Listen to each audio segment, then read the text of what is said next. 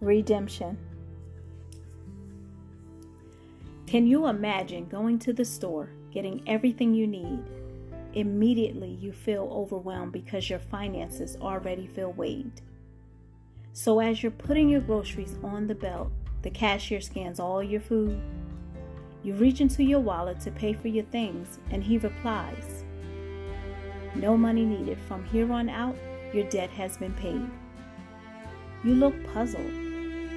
The cashier looks back at you to confirm and says, "You have been redeemed when the blood of the Lamb was slain."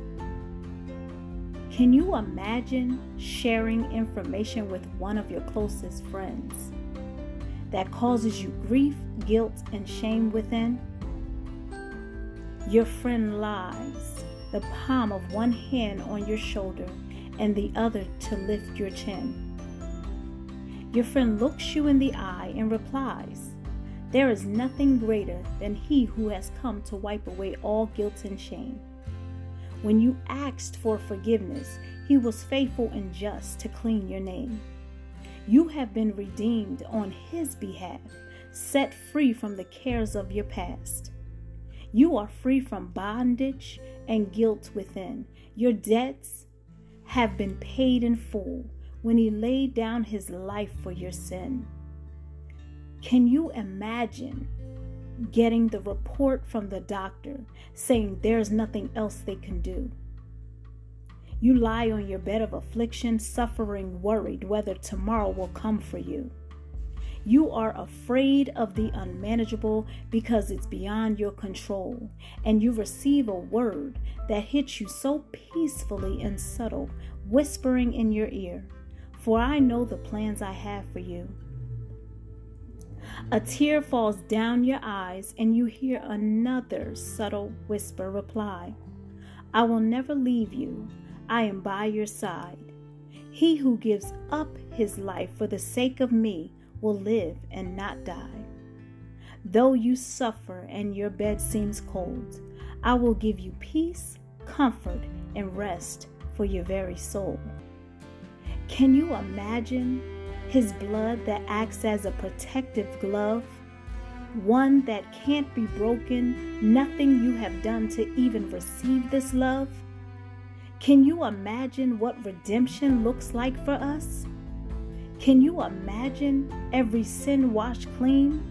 Well, this is what it looks like to be redeemed.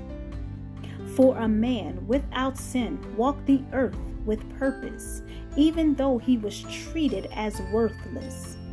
For he knew man would betray him, deny him, not believe him, yet he washed our feet, loved in spite of what man could not see.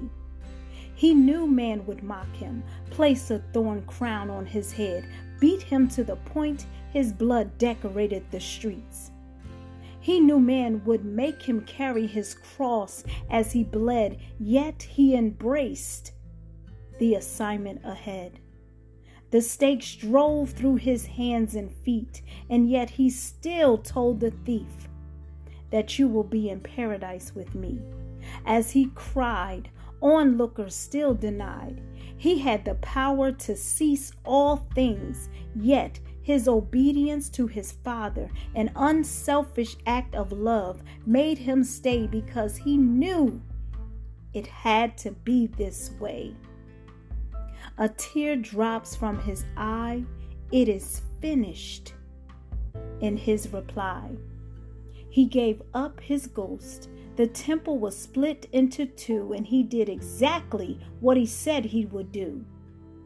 His body was clothed, wrapped, and laid. Yet on the third day he rose up out of the grave. We live because of his ultimate sacrifice. We live because he has already paid the price. All debts paid on account of your past, your mistakes, trials, and sufferings, all of your pain, all things then, now, and that which will be. His blood has already set you free. Now he left us with his spirit within. He loved us that much that help would always be present even in the midst where there is sin. And to think all we have to do is believe and call on Him. Now, can you imagine every sin washed clean? Well, this is what it looks like to be redeemed.